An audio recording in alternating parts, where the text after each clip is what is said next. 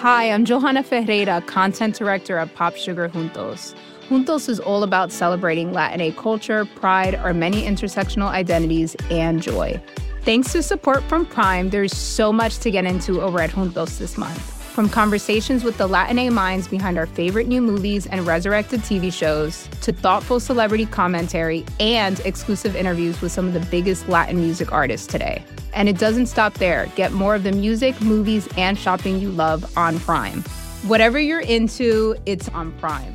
Visit Amazon.com/Prime to get more of whatever you're into, from streaming to shopping. And get all of our latest coverage at popsugar.com/juntos. Con amor, Johanna. You know how to book flights and hotels. All you're missing is a tool to help you plan that unbelievable travel experience. That's why you need Viator. Book guided tours, excursions, and more in one place. There are over 300,000 travel experiences to choose from, so you can find something for everyone. And Viator offers free cancellation and 24/7 customer support for worry-free travel. Download the Viator app now and use code Viator10 for 10% off your first booking in the app. Find travel experiences for you. Do more with Viator. What does it mean to live in history? I'm Sean Illing, and I'm your host for Vox Conversations.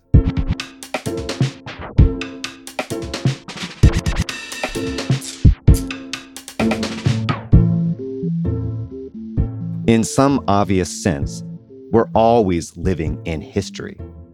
But there are those moments, those events, that feel different, where you can sense that the stakes are enormous and that the shape of the future depends on how it all turns out. The war in Ukraine is very much one of these events.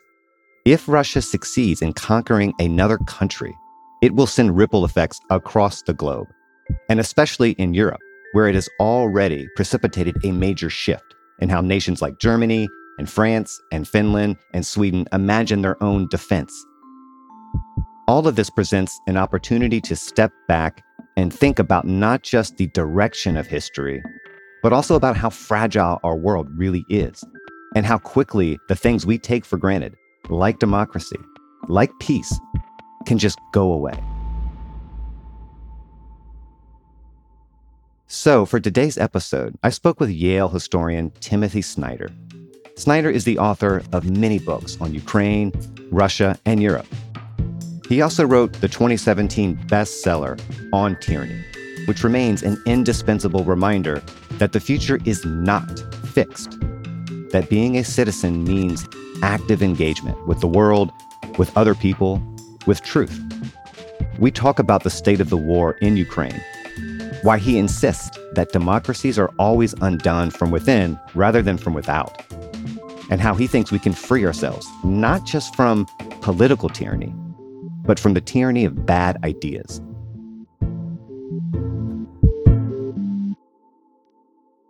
Timothy Snyder, welcome to the show. Glad to be with you.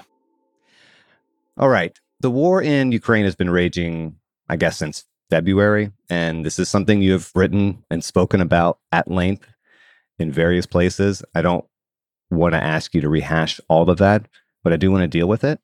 And I think it makes sense to start with where we are right now. I mean, how do you see the current state of play? Is either side winning? Is winning even the right term here? So the war in Ukraine it's hard to draw a bead on, partly because the places are very unfamiliar. You know, suddenly everyone's a Russia expert and Ukraine expert. Now I've been thinking about Russia and Ukraine my whole career, and I know the languages, and I go to the places, and I'm sometimes shocked by how certain people are about things. My own sense is that the best way to evaluate it, or the simplest, is in terms of what Putin expected and then what hasn't happened. So what Putin expected was that the whole country would fold up, that Ukraine would fold up within 3 days. And that expectation was based upon a political assumption, an assumption about what Ukraine is or what it isn't, an assumption that aside from a thin group of elites who are funded and backed by the West, there really isn't a Ukrainian people. And therefore, once he could demonstrate the power of Russia, these inchoate masses would be happily colonized. That obviously didn't turn out to be true. But, as we know from lots of other historical examples, once you start a war, no matter how dumb your premise is, it's very unlikely that you're going to say, oh, my premise was dumb, I'm changing my mind. Right. People double down, and of course, Putin is going to double down. And I think he probably still in some way believes in his own basic premise.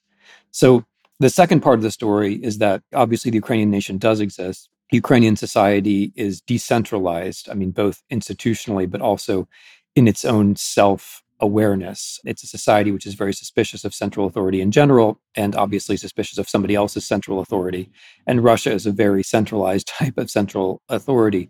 But this is all proven to have a kind of battlefield efficacy because Ukrainian doctrine was break into small groups and to allow lower level officers to have a great deal of autonomy in the field. And that's proven to work quite well. And so it's interesting because, what we have is not just a clash of armies, it's really a clash of mentalities or a clash of systems. You can say autocracy versus democracy, and that would be true enough, but it's also maybe more interesting to talk about it in terms of this highly vertical Russian way of doing things versus this much more horizontal Ukrainian way of doing things. So, but to answer your question as you put it, I think somebody wins in the end. I think Putin will win by declaring victory. And I think what a lot of commentators miss is that his power is 100% coextensive with his ability to change the story. So he can say he's won in Russia almost no matter what happens on the battlefield, which is why a lot of this hand-wringing that we do in the West about do we have to let him save face and do we have to let him climb down and do we have to give him an off-ramp is just completely beside the point because he can decide today that he's won. He can decide tomorrow he's won. He could have decided last month that he's won. He could decide next month that he's won. And then the Russian people will believe him or they'll pretend to believe him, which amounts to the same thing. So somebody's going to win in some sense. The Ukrainians, though, can only win on the battlefield. Zelensky is a democratic elected politician. He doesn't operate in virtual reality. He has to operate in the real reality. And he can only win when his people allow him to win, or he can only end the war when his people allow him to end the war. So it's an asymmetrical situation in that sense. But I think the Ukrainians can win. They know what they're fighting for. They know quite literally that it's the existence of their state and of their people that's at stake. And that's why they're fighting the way they are. And that's why they'll fight whether we arm them or not. We should arm them because we should want them to win and we should want this to be over as soon as possible. My own sense, and I've been wrong before, but my own sense is that by the end of the summer, we're going to be looking at a situation of, let's call it Ukrainian predominance, and a situation where Putin will probably be looking for a moment where he declares victory. This is almost wish casting as much as anything else, but I keep hoping there has to be a limit, right? You said recently that it is senseless to try and shelter Putin from the sense that he's losing. And because that, as you say, Putin rules in virtual reality where there is always an escape route. And in one obvious sense, that is true, right? The virtual world isn't bound in the way the material world is. But even in Russia, where reality is blurred and malleable, there are limits, right? The brute facts on the ground will eventually catch up with the virtual fantasy, right? Or no? Yeah, they will. But that's why this war, although it's not existential for Russia, could be existential for Putin. I find it very interesting that Putin is so personally responsible for this war. Yeah. You don't see other figures in Russia, leaping to the microphone to take responsibility. They're letting him take responsibility for this war. And he's taking responsibility for it. Reportedly right down to the level of getting himself involved in actual battle planning, which is, not to put too fine a point on it, idiotic. But the moment where reality creeps in is where the moment Putin loses power. So long as he is in power, he controls a virtual world in Russia because that is the definition of his power. That's the nature of his power. I agree with you that at some point, this thing that we like to call reality comes crashing in. But at that point, he loses power. So this is why, for me, the idea of trying to let him climb down or et cetera doesn't make any sense because he can climb down on his own until he can't. But nothing that we do makes any difference, right? The off-ramps that we offer him, they're either irrelevant or they're impossible, one or the other. They're irrelevant so long as he's in power, and then they're impossible after he loses power. So the way a tyranny breaks is much less predictable than a democratic changeover of power. Of course, we saw on January 6th, what a little bit of that unpredictability looks like. So imagine January 6th 1,000 times over, and you have the next transition of power in Russia, because they don't have a democracy. They don't have a succession principle. Nobody knows what comes next. So when a tyranny breaks, it breaks in this way that's very hard to foresee and will seem idiosyncratic at first. It'll be prompted by something that seems, third tier, not very important, but it will lead to a chain of events where suddenly everything comes crashing down. And we'll go from this feeling that we have that Putin is inevitable to a feeling that Putin was impossible. So I don't know if Putin's going to lose power during this war. What I'm saying is that if reality does come crashing in during this war, then it's too late for Putin anyway. And there's nothing we can really do to help him. Like, his job as a teletyrant is to understand for how long he can change the channel. That's his job. We can't really do it for him. Yeah, and that unpredictability is part of what makes this very unnerving, right? I mean, as you say, Putin's power over media will be total until the moment it ends. But how or when would it end? It will only end, presumably, when Putin is gone. And that's terrifying because it's totally unclear what would happen when Putin dies or when he's forced from power. And it's just a complete question mark. Well, look, there are three possible scenarios. One, Russia wins in the Donbass, and then Russia keeps pressing forward towards Kiev, towards Europe. Russia's emboldened. Fascists around the world are emboldened. Fascists in the United States, or the far right in the United States, is emboldened. That's one scenario. Another scenario is Putin realizes that he's losing and that things are not going his way, and he declares victory. And in that sense, he wins, right? Whatever he's got, Luhansk Oblast, whatever he's got, he says, this is what we're really here for. All the Russians nod their heads. The Russian media elites celebrates how wise Putin is, etc. That's the second scenario. The third scenario that we're now talking about, it goes something like this. Ukraine gains predominance by, let's say, late July, early August. Putin misses his window. Things start to go really wrong in Russia. The sanctions begin to bite. The oil income begins to decrease. More and more things blow up in Russia, which, by the way, I don't know if everyone's been paying attention, but things have been mysteriously blowing up in Russia for a couple of months now, including military recruitment stations. About a dozen of those have been set on fire, it appears. So more people refused their call up. There's now a draft in Russia. On the 9th of May, Putin said there wouldn't be one, but there actually is one, and people are being called up without it being announced. There's a kind of silent mobilization going on. So things come to a head in late July, early August. Putin misses his window, and people stop listening to him. This is how I see it unfold. I mean, folks tend to like to imagine something much more dramatic, like, the army storms the Kremlin or whatever.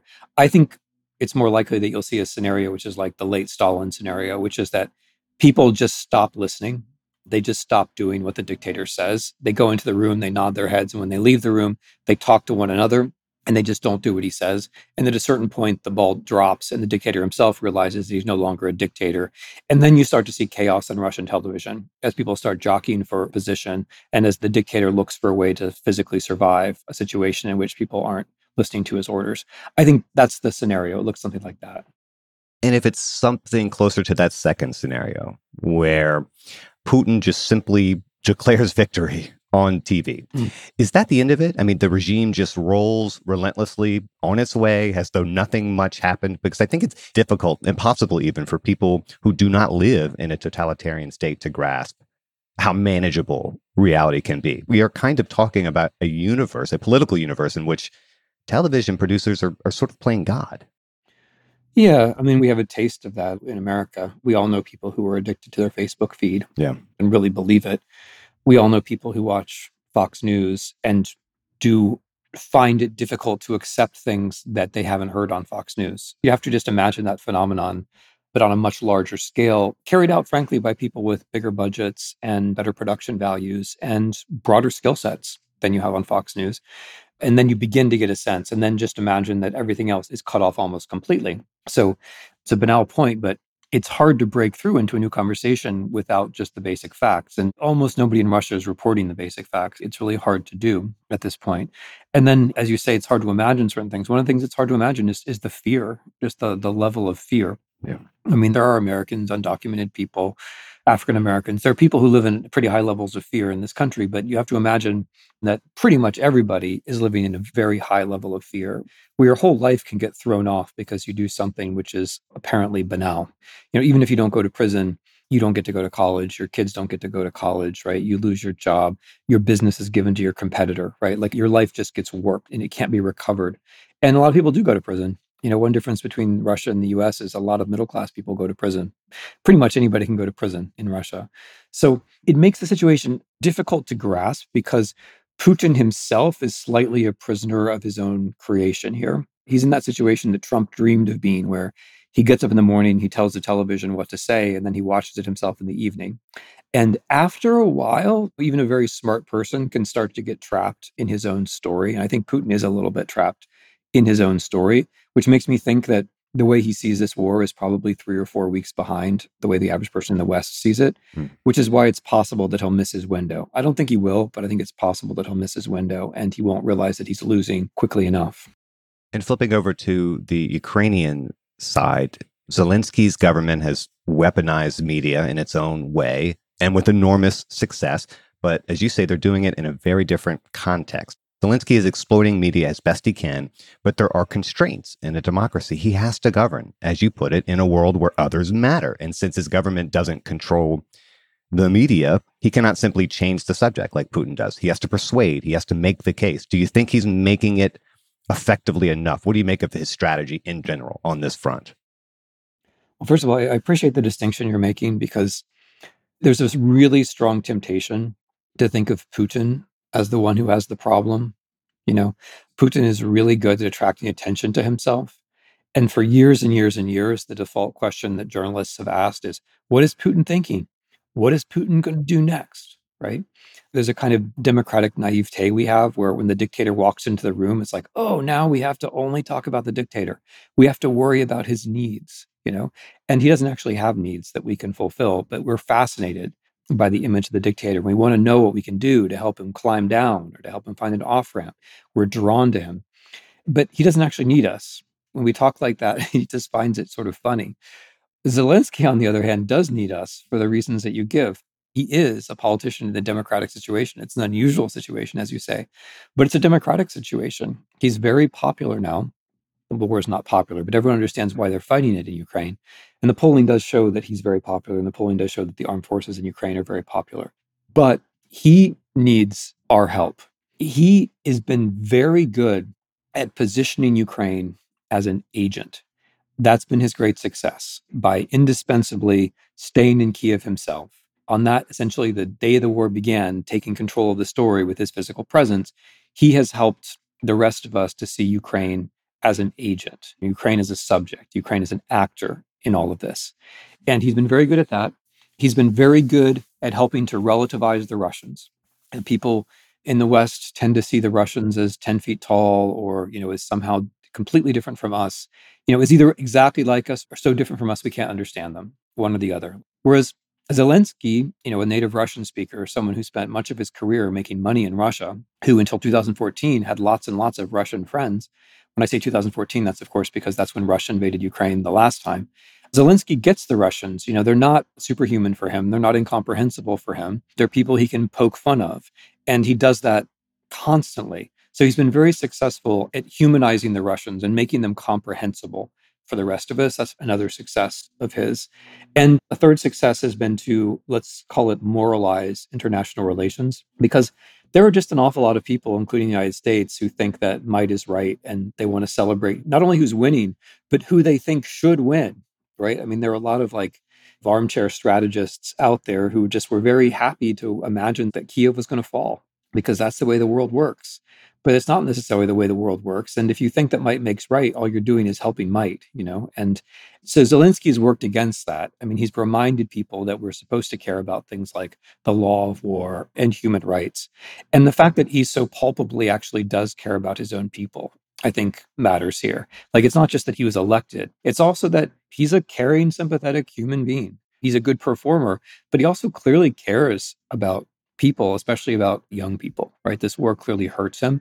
And for that reason, He's done a good job at helping people to see this war in ethical terms. But he's the one who's in a vulnerable position, not Putin. We worry about Putin. We don't need to worry about Putin. Putin will either take care of himself or somebody will take care of Putin. But Zelensky, we need to worry about. We need to make sure that he's able to bring this war to a conclusion that his people can find acceptable, and that he's able to offer his people a future after this war.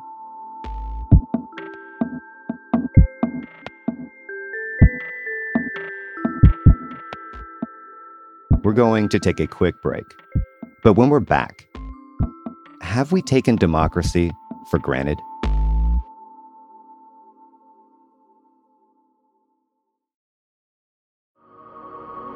Support for the Gray Area comes from Burrow. Getting the right furniture for your place can be really annoying. At this point in my life, I've probably gone through maybe 3 sets of outdoor deck furniture, and it's a pain in the ass for a different reason every single time. It doesn't look like it did in the pictures, the assembly isn't what they said it was, or it's just not as advertised for whatever reason. Thankfully, Burrow is the furniture company that wants to make it all a little easier.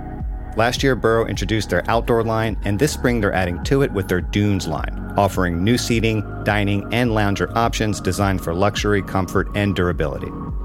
Burrow furniture is easy to put together and take apart, so you can move or store it as needed.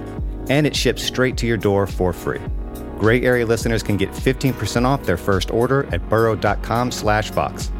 That's Burrow, BURROW.com/Vox for 15% off. burrow.com/Vox.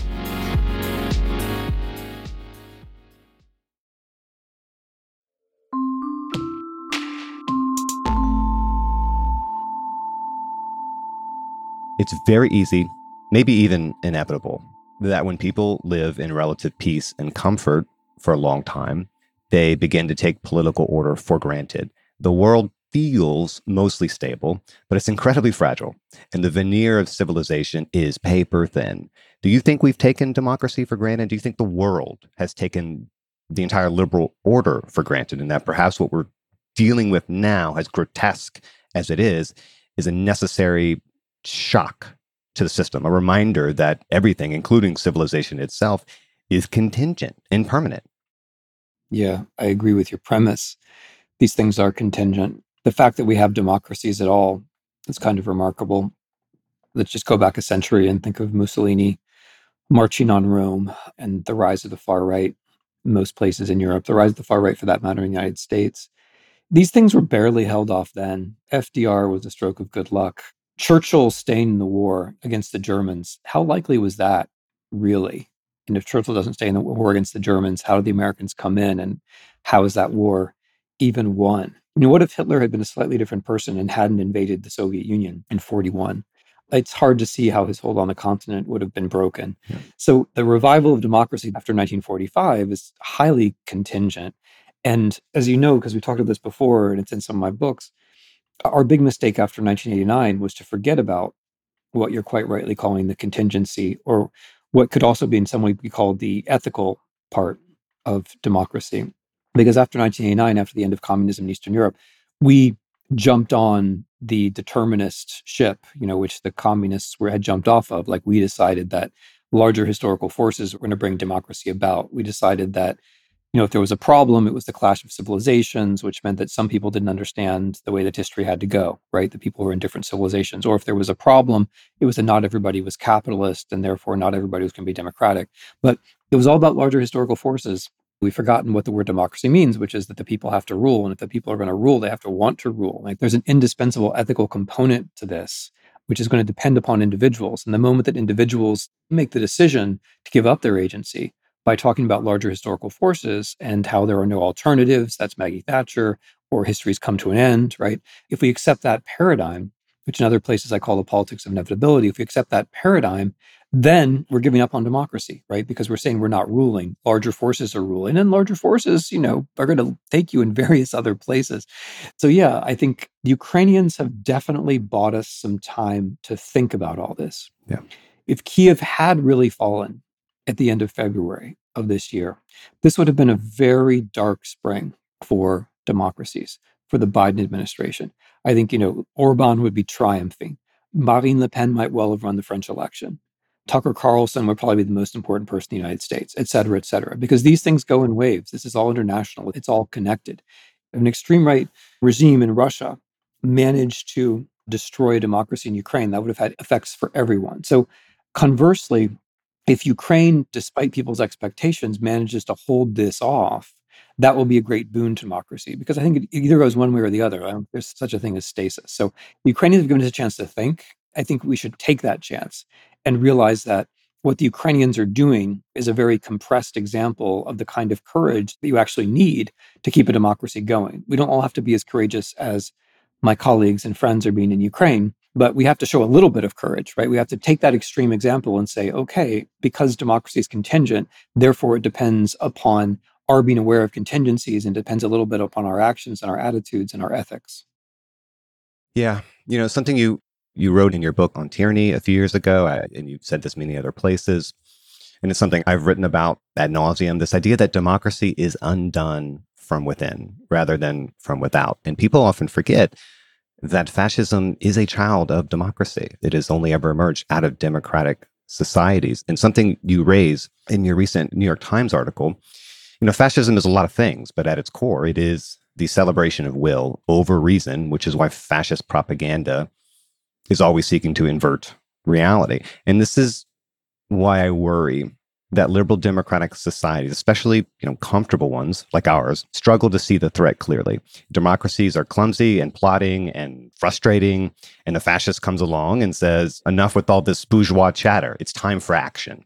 And the liberal democratic mind has a hard time understanding that there's no negotiating with this. It's an explicit rejection of conversation in favor of violence. And that means the fight against it will require, I think, the abandonment of the very norms that sustain democracy in some way. I mean, I don't know. Am I overstating that? Is that wrong? Well, it involves being able to think in two ways at once.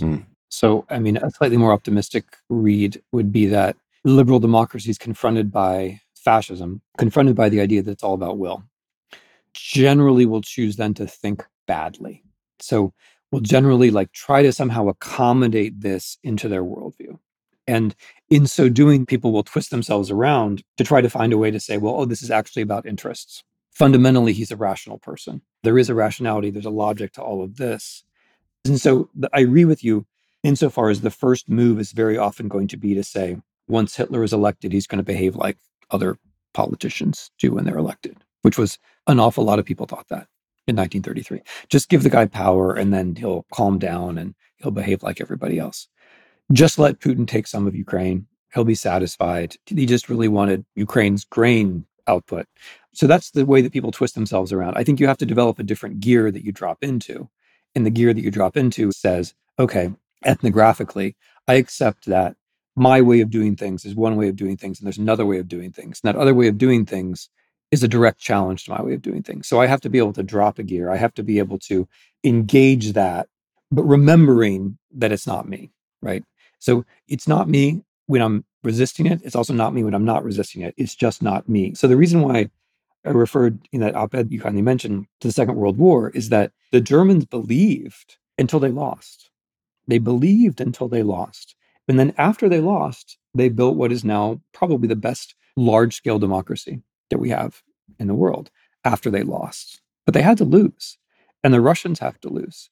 There's actually nothing better that Ukraine can offer Russia than defeat at this point.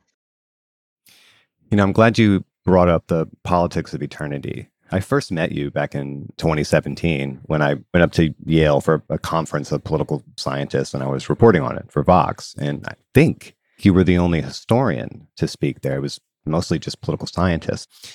And you were talking about time as a political construct. And I won't try to sum it all up here, but I did want to bring it up because it is something, to be honest, I have thought about quite a bit and still think about today, ever since I heard it out of your mouth. There's a huge chunk of this country that wants to return to some lost and likely imaginary version of the past. And that's very worrisome because it reveals how little hope they have in the future and the perceived absence of any real solutions to our problems today. And if you're right, once we've reached that point, the democratic backsliding is already well underway. And I suppose the question is it reversible? Is there some point beyond which it isn't? And how would we know when we got there? Yeah, it's all very difficult. Thanks for bringing that up, because in The Road to Unfreedom, which is what I was finishing at the time of that conference, I was trying very hard to try to put time in the forefront of our political thinking, because it's one of these issues. This is just always just a classical point in the history of ideology. It's the things that you don't see that are the things that are guiding the way you think. So we don't see that we're thinking with time, but we are. The story that time has to go forward towards one point, right? That the thing that so many people believed in the 80s and the 90s and in the 21st century, that there is no alternative. History is over. I mean, that's a view of time. And then the one that you're mentioning now, which in the book I call The Politics of Eternity, the notion that things used to be better and we've lost our innocence, but we've lost it because of other people and it's not our fault. Somebody else did this to us. And so therefore, politics is somehow about the past. It's about making things great again. And Putin's war in Ukraine is it's an extreme example of this. In many ways, it really is being fought in the past. It's the dominant paradigm in Russia is that this is the Second World War. And once again, we've been attacked by the Nazis. And crazy that might sound, and of course, it wouldn't be possible without the media control we were talking about before. Crazy that sounds, it's also just a form of politics that works. You give people a moment where things were clear and we were on the good side, and people will be drawn to that. And as you say, it then very much becomes a substitute for policy. I mean, Russia is the extreme case, and the way that Russia has worked is one of the things that gets me worried about the United States. Putin doesn't offer his people a future at all. He governs without a future. He basically governs without policy. And so that can be done, at least for a while. And so I worry that there's certainly forces in our country that are pushing us in that direction. There's the idea that democracy is about restricting the vote the way the vote used to be restricted. There is the ever worsening distribution of wealth, which makes it very hard for people to talk about a future in common. It makes it very hard for a lot of people to see the future. Shortening of life expectancies, lengthening of times that young people live with their parents. All of these things in concert make it harder for people to think about the future. I think there is a way to break out of this. And I think the first part of it is what I've been trying to do, and plenty of other people too, which is to name the problem. And the problem is the absence of the future, right? The problem is futurelessness. Zukunftslosigkeit, the Germans have a word for everything. And then once you've named that problem, then you have to fill the future. Like we have to say, okay, we have to somehow find a way to return the future to politics. And it has to be a future which isn't just, we're all going to die because of global warming. It has to be a non-catastrophic future. Because otherwise you get this weird coalition of the old and the young. The old don't care and the young are depressed. Yeah, and something else you also said to me back in 2017, I think it was the first time I interviewed you. You said that if a country can't hold together horizontally by way of an idea of factuality, then something comes along vertically with a huge myth, and that person wins. And we were very obviously talking about Trump. We were in the shadow of Trump's victory, but now Trump is gone. But that destruction of shared reality is complete and I think permanent. We're not living in the upside down world of Russians, but we do live in a society in which cultural divisions have mapped almost perfectly on the political divisions. And that has left us in this kind of epistemological anarchy, which is made so much worse by the collapse of trust in institutions and authority. And you were warning about the loss of truth several years ago, Tim. I mean, I don't really see any signs of course correction. Do you?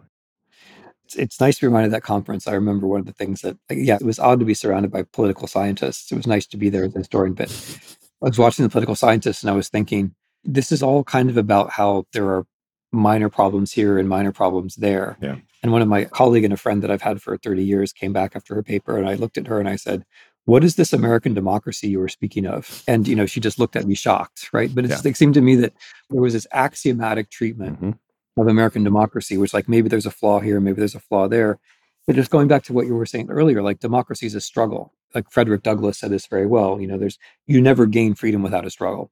And he, of course, had in mind, African-American history in the United States. But it's true generally, if there isn't a little bit of struggle involved, then you're probably losing your democracy. Democracy is not a steady state. It's either getting better or it's getting worse.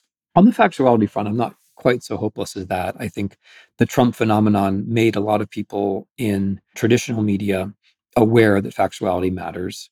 It certainly got the attention of people in places like CNN. I think it stopped a lot of people drifting reasonable people who are in the middle, who are kind of drifting towards that everything's an opinion position. I think a lot of them actually caught themselves. So it did give, at least in some quarters, some glamour to investigative reporting. There has to be more glamour and there has to be more investigative reporting. It has led, I think, to greater awareness, if not sufficient action, about the way that all this is mechanized by Facebook and by social media. So I wouldn't be quite so hopeless as that. But Yeah. I agree that like there has to be some kind of a renaissance. I have this very old-fashioned idea, which no one seems to share, that there has to be a renaissance of the locally produced factuality. This can't actually be solved from DC or New York or Los Angeles, that we have to find a way of funneling money. There's plenty of money to go around from this, we could just tax social media, they wouldn't notice. Funneling money to localities and subsidizing a commercial or a semi-commercial local reporting just as a baseline. Yeah. It's when that goes away that everything else rushes in and fills in the gap. That wouldn't be a panacea, but it would be a starting point, because part of this problem of what people call polarization is that people feel safe talking about ever fewer things. And so if you can give them more things they feel safe talking about, local things, then maybe you might get onto the national things. Or better yet, you never get onto the national things. Because one of the problems is that, you're just like a city council or a school board meeting in some county in Ohio, and people are talking about national issues, which they really shouldn't be, because that's not what they're for. Yeah. You always remind people that history matters, that we have to start from history itself and not delude ourselves with myths about the past. And one of the most foolish and persistent myths, which you alluded to earlier, is this idea that history has a clear direction, that it is marching inexorably toward more progress and more freedom. That myth has always been blinkered and foolish, in my opinion. Again, do you think it's dead now? It's certainly taken a big hit. One of the things that I like about the Biden administration is that they don't really seem to be operating in this inevitability language the way that previous Democratic administrations and Democratic candidates for high office have done. Yeah. They do seem to be somewhere else. I mean, in the way they dealt with Ukraine, I thought it was actually striking the way they leaned on the factual evidence and didn't try to say it has to be this way, it has to be another way. So I think they're kind of in a different mental world. Progress, I wouldn't say it's dead. I mean, it's a beast that's been around for a couple hundred years. I do think we're at a moment where the contest is really between the myth makers and the openers of the future. And the myth makers right now are winning. And it kind of goes back to the Russia-Ukraine war, because Putin is the myth maker number one in the world. He's fighting a war on largely on the basis of his interpretation of a baptism that took place about 1,030 years ago, if it took place at all. So it's the myth makers against the openers of the future, I think. It's the myth makers against the truth tellers, I think. The notion that there's automatic progress or that capitalism is bringing us democracy, I do think that that's been pretty well undermined. And you can kind of feel the gap, right? Like people don't quite know how to be moderates anymore, because there are people who want to be constitutionally, they want to be on the side of the status quo, but there isn't really a status quo. Do you think we have any truly indispensable myths? I do believe in values and then ideals, which isn't exactly the same thing. I mean, I think it falls into the category of myth when you locate a hero or a moment in the past who somehow does the work for you, who takes responsibility away from you.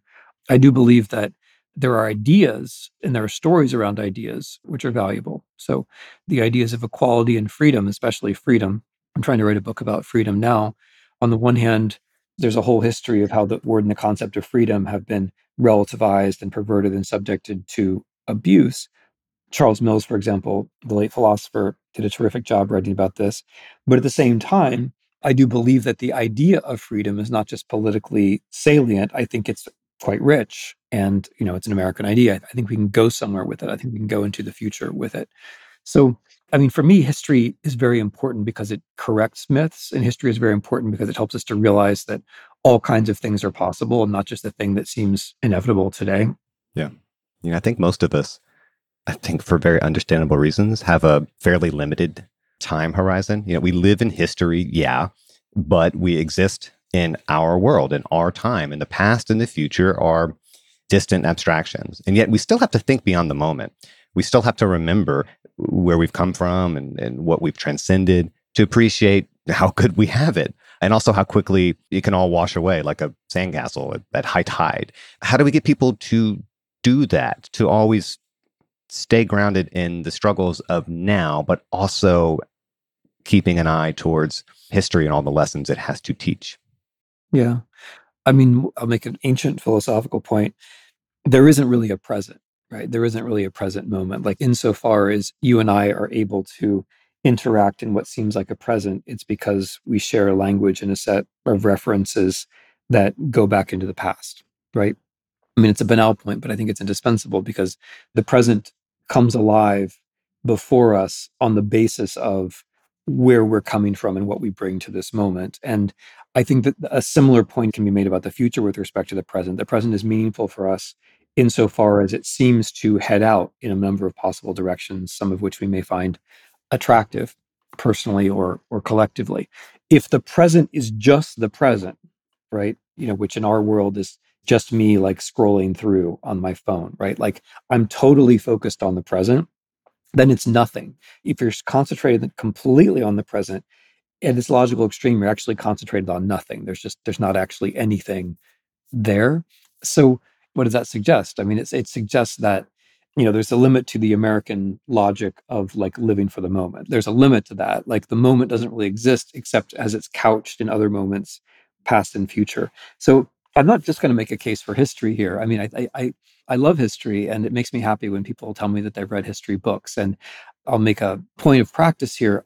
A lot of people who I meet who are doing good things tell me that they read history books. And I'm sure they're just like trying to make me feel better. But I am struck by how, when I ask people, which is my routine questions, what book do you have by your bedside table, how often it is a history book. So it's very simple, but I think people are really animated by a notion that things could be different, because every time you read a history book, you realize, wow, things were different and things might have been different. And there are all kinds of ways that moment could have connected to this moment. But I mean, I also think even science fiction or philosophy, stuff that gets you to think not just in the past, but in the future is also necessary. Yeah. Whatever can throw you into the future and get you thinking in that direction as well. Because I agree with you, like naturally, we only have one life and we're going to collapse towards the moment and we're overwhelmed by everyday concerns. But the more we can stretch ourselves in both directions, the more those moments make sense. Yeah. Because I mean, another thing about just living in the moment is that it makes no sense. You can never figure out what the hell is going on, right? I know a lot about Russia and Ukraine. I've been studying them for years. I know a lot of the people involved, either personally or I've read their writings. But if I just obsess about what's happening every second, like even I lose track of what's going on, right? Because I get lost in the overwhelming, the infinitude of the immediate. I get lost in that.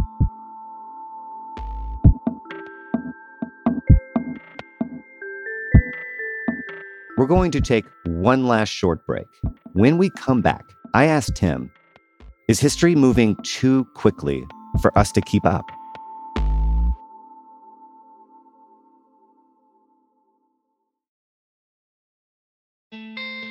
Support for the Gray Area comes from Greenlight.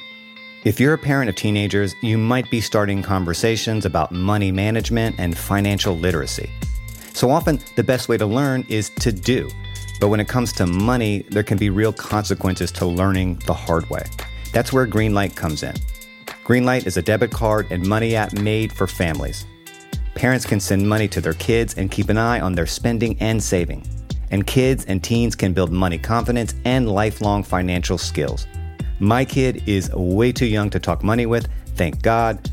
But I have a colleague here at Vox that uses Greenlight with his boys, and he loves it. If you want to help your kids learn about money, consider Greenlight. It's a convenient way for parents to raise financially smart kids and for families to navigate this stuff together. Sign up for Greenlight today and get your first month free at greenlight.com/grayarea. That's greenlight.com/grayarea to try Greenlight for free. greenlight.com/grayarea.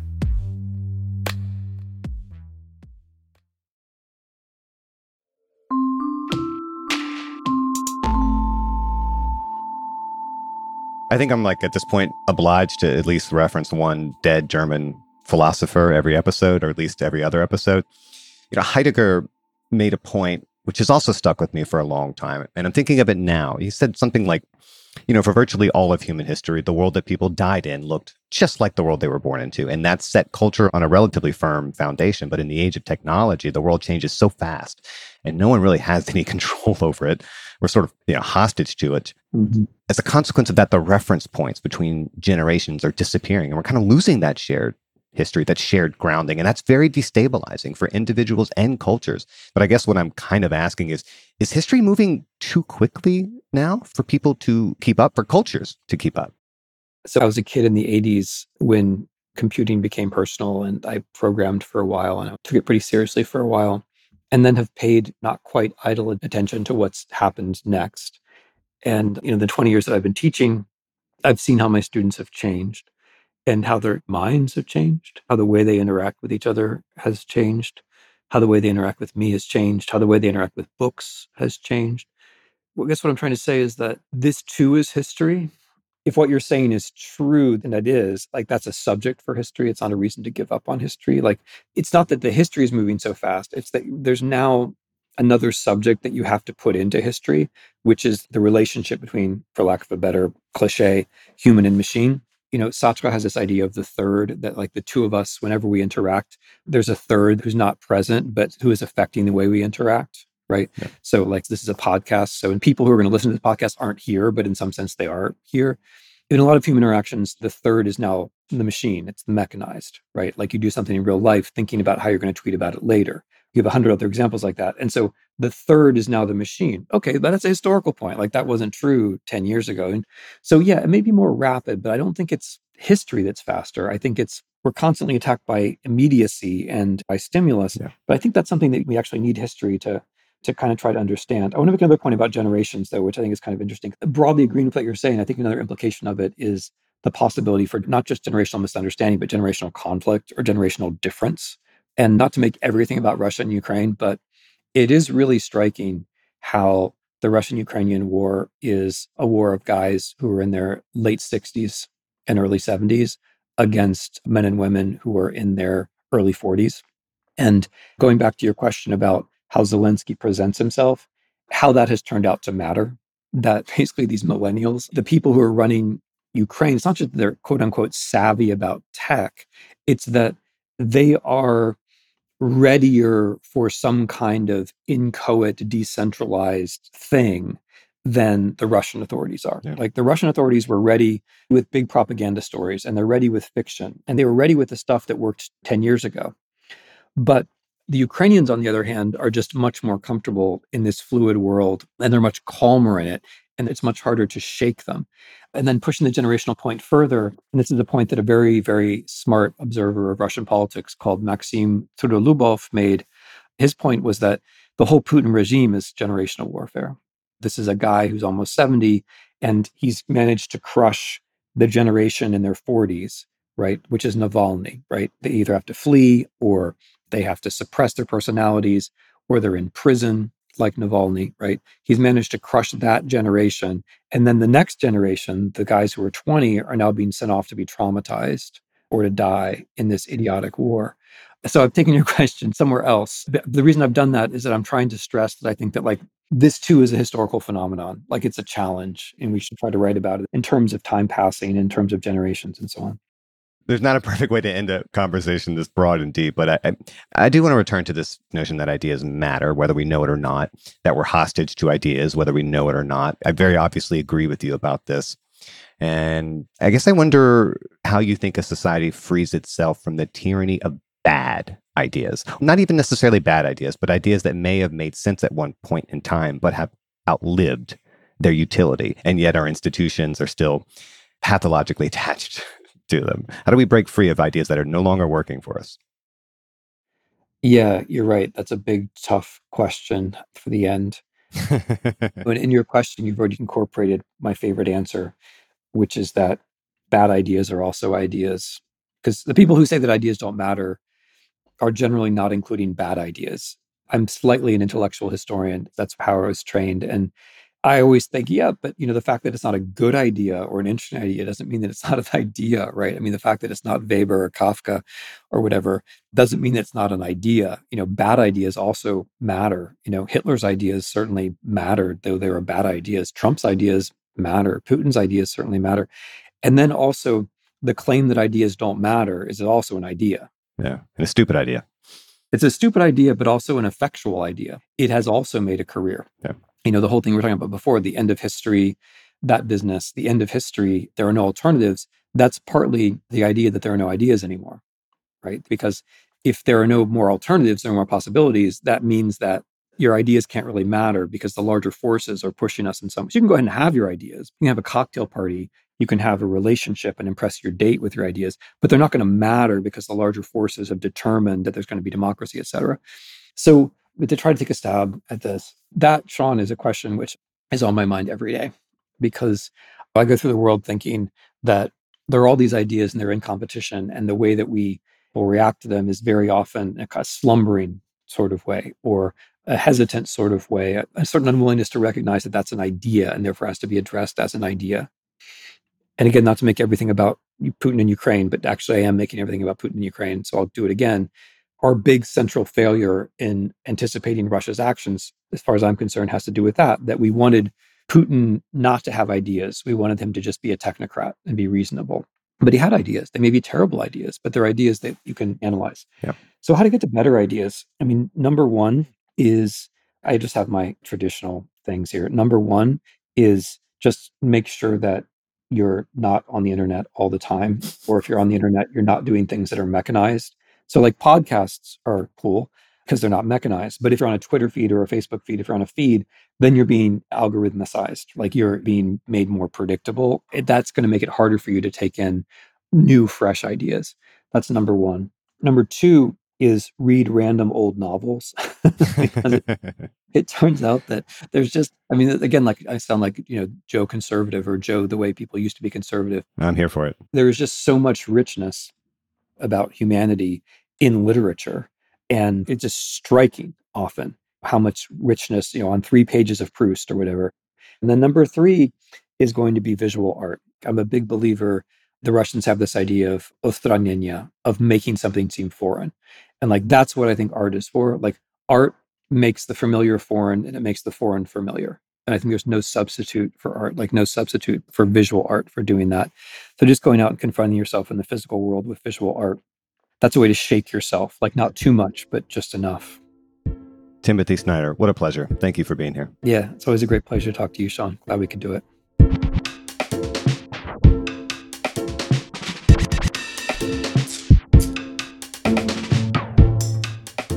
Vox Conversations is produced by Eric Janikis. Our editor is Amy Drozdowska. Patrick Boyd mixed and mastered this episode.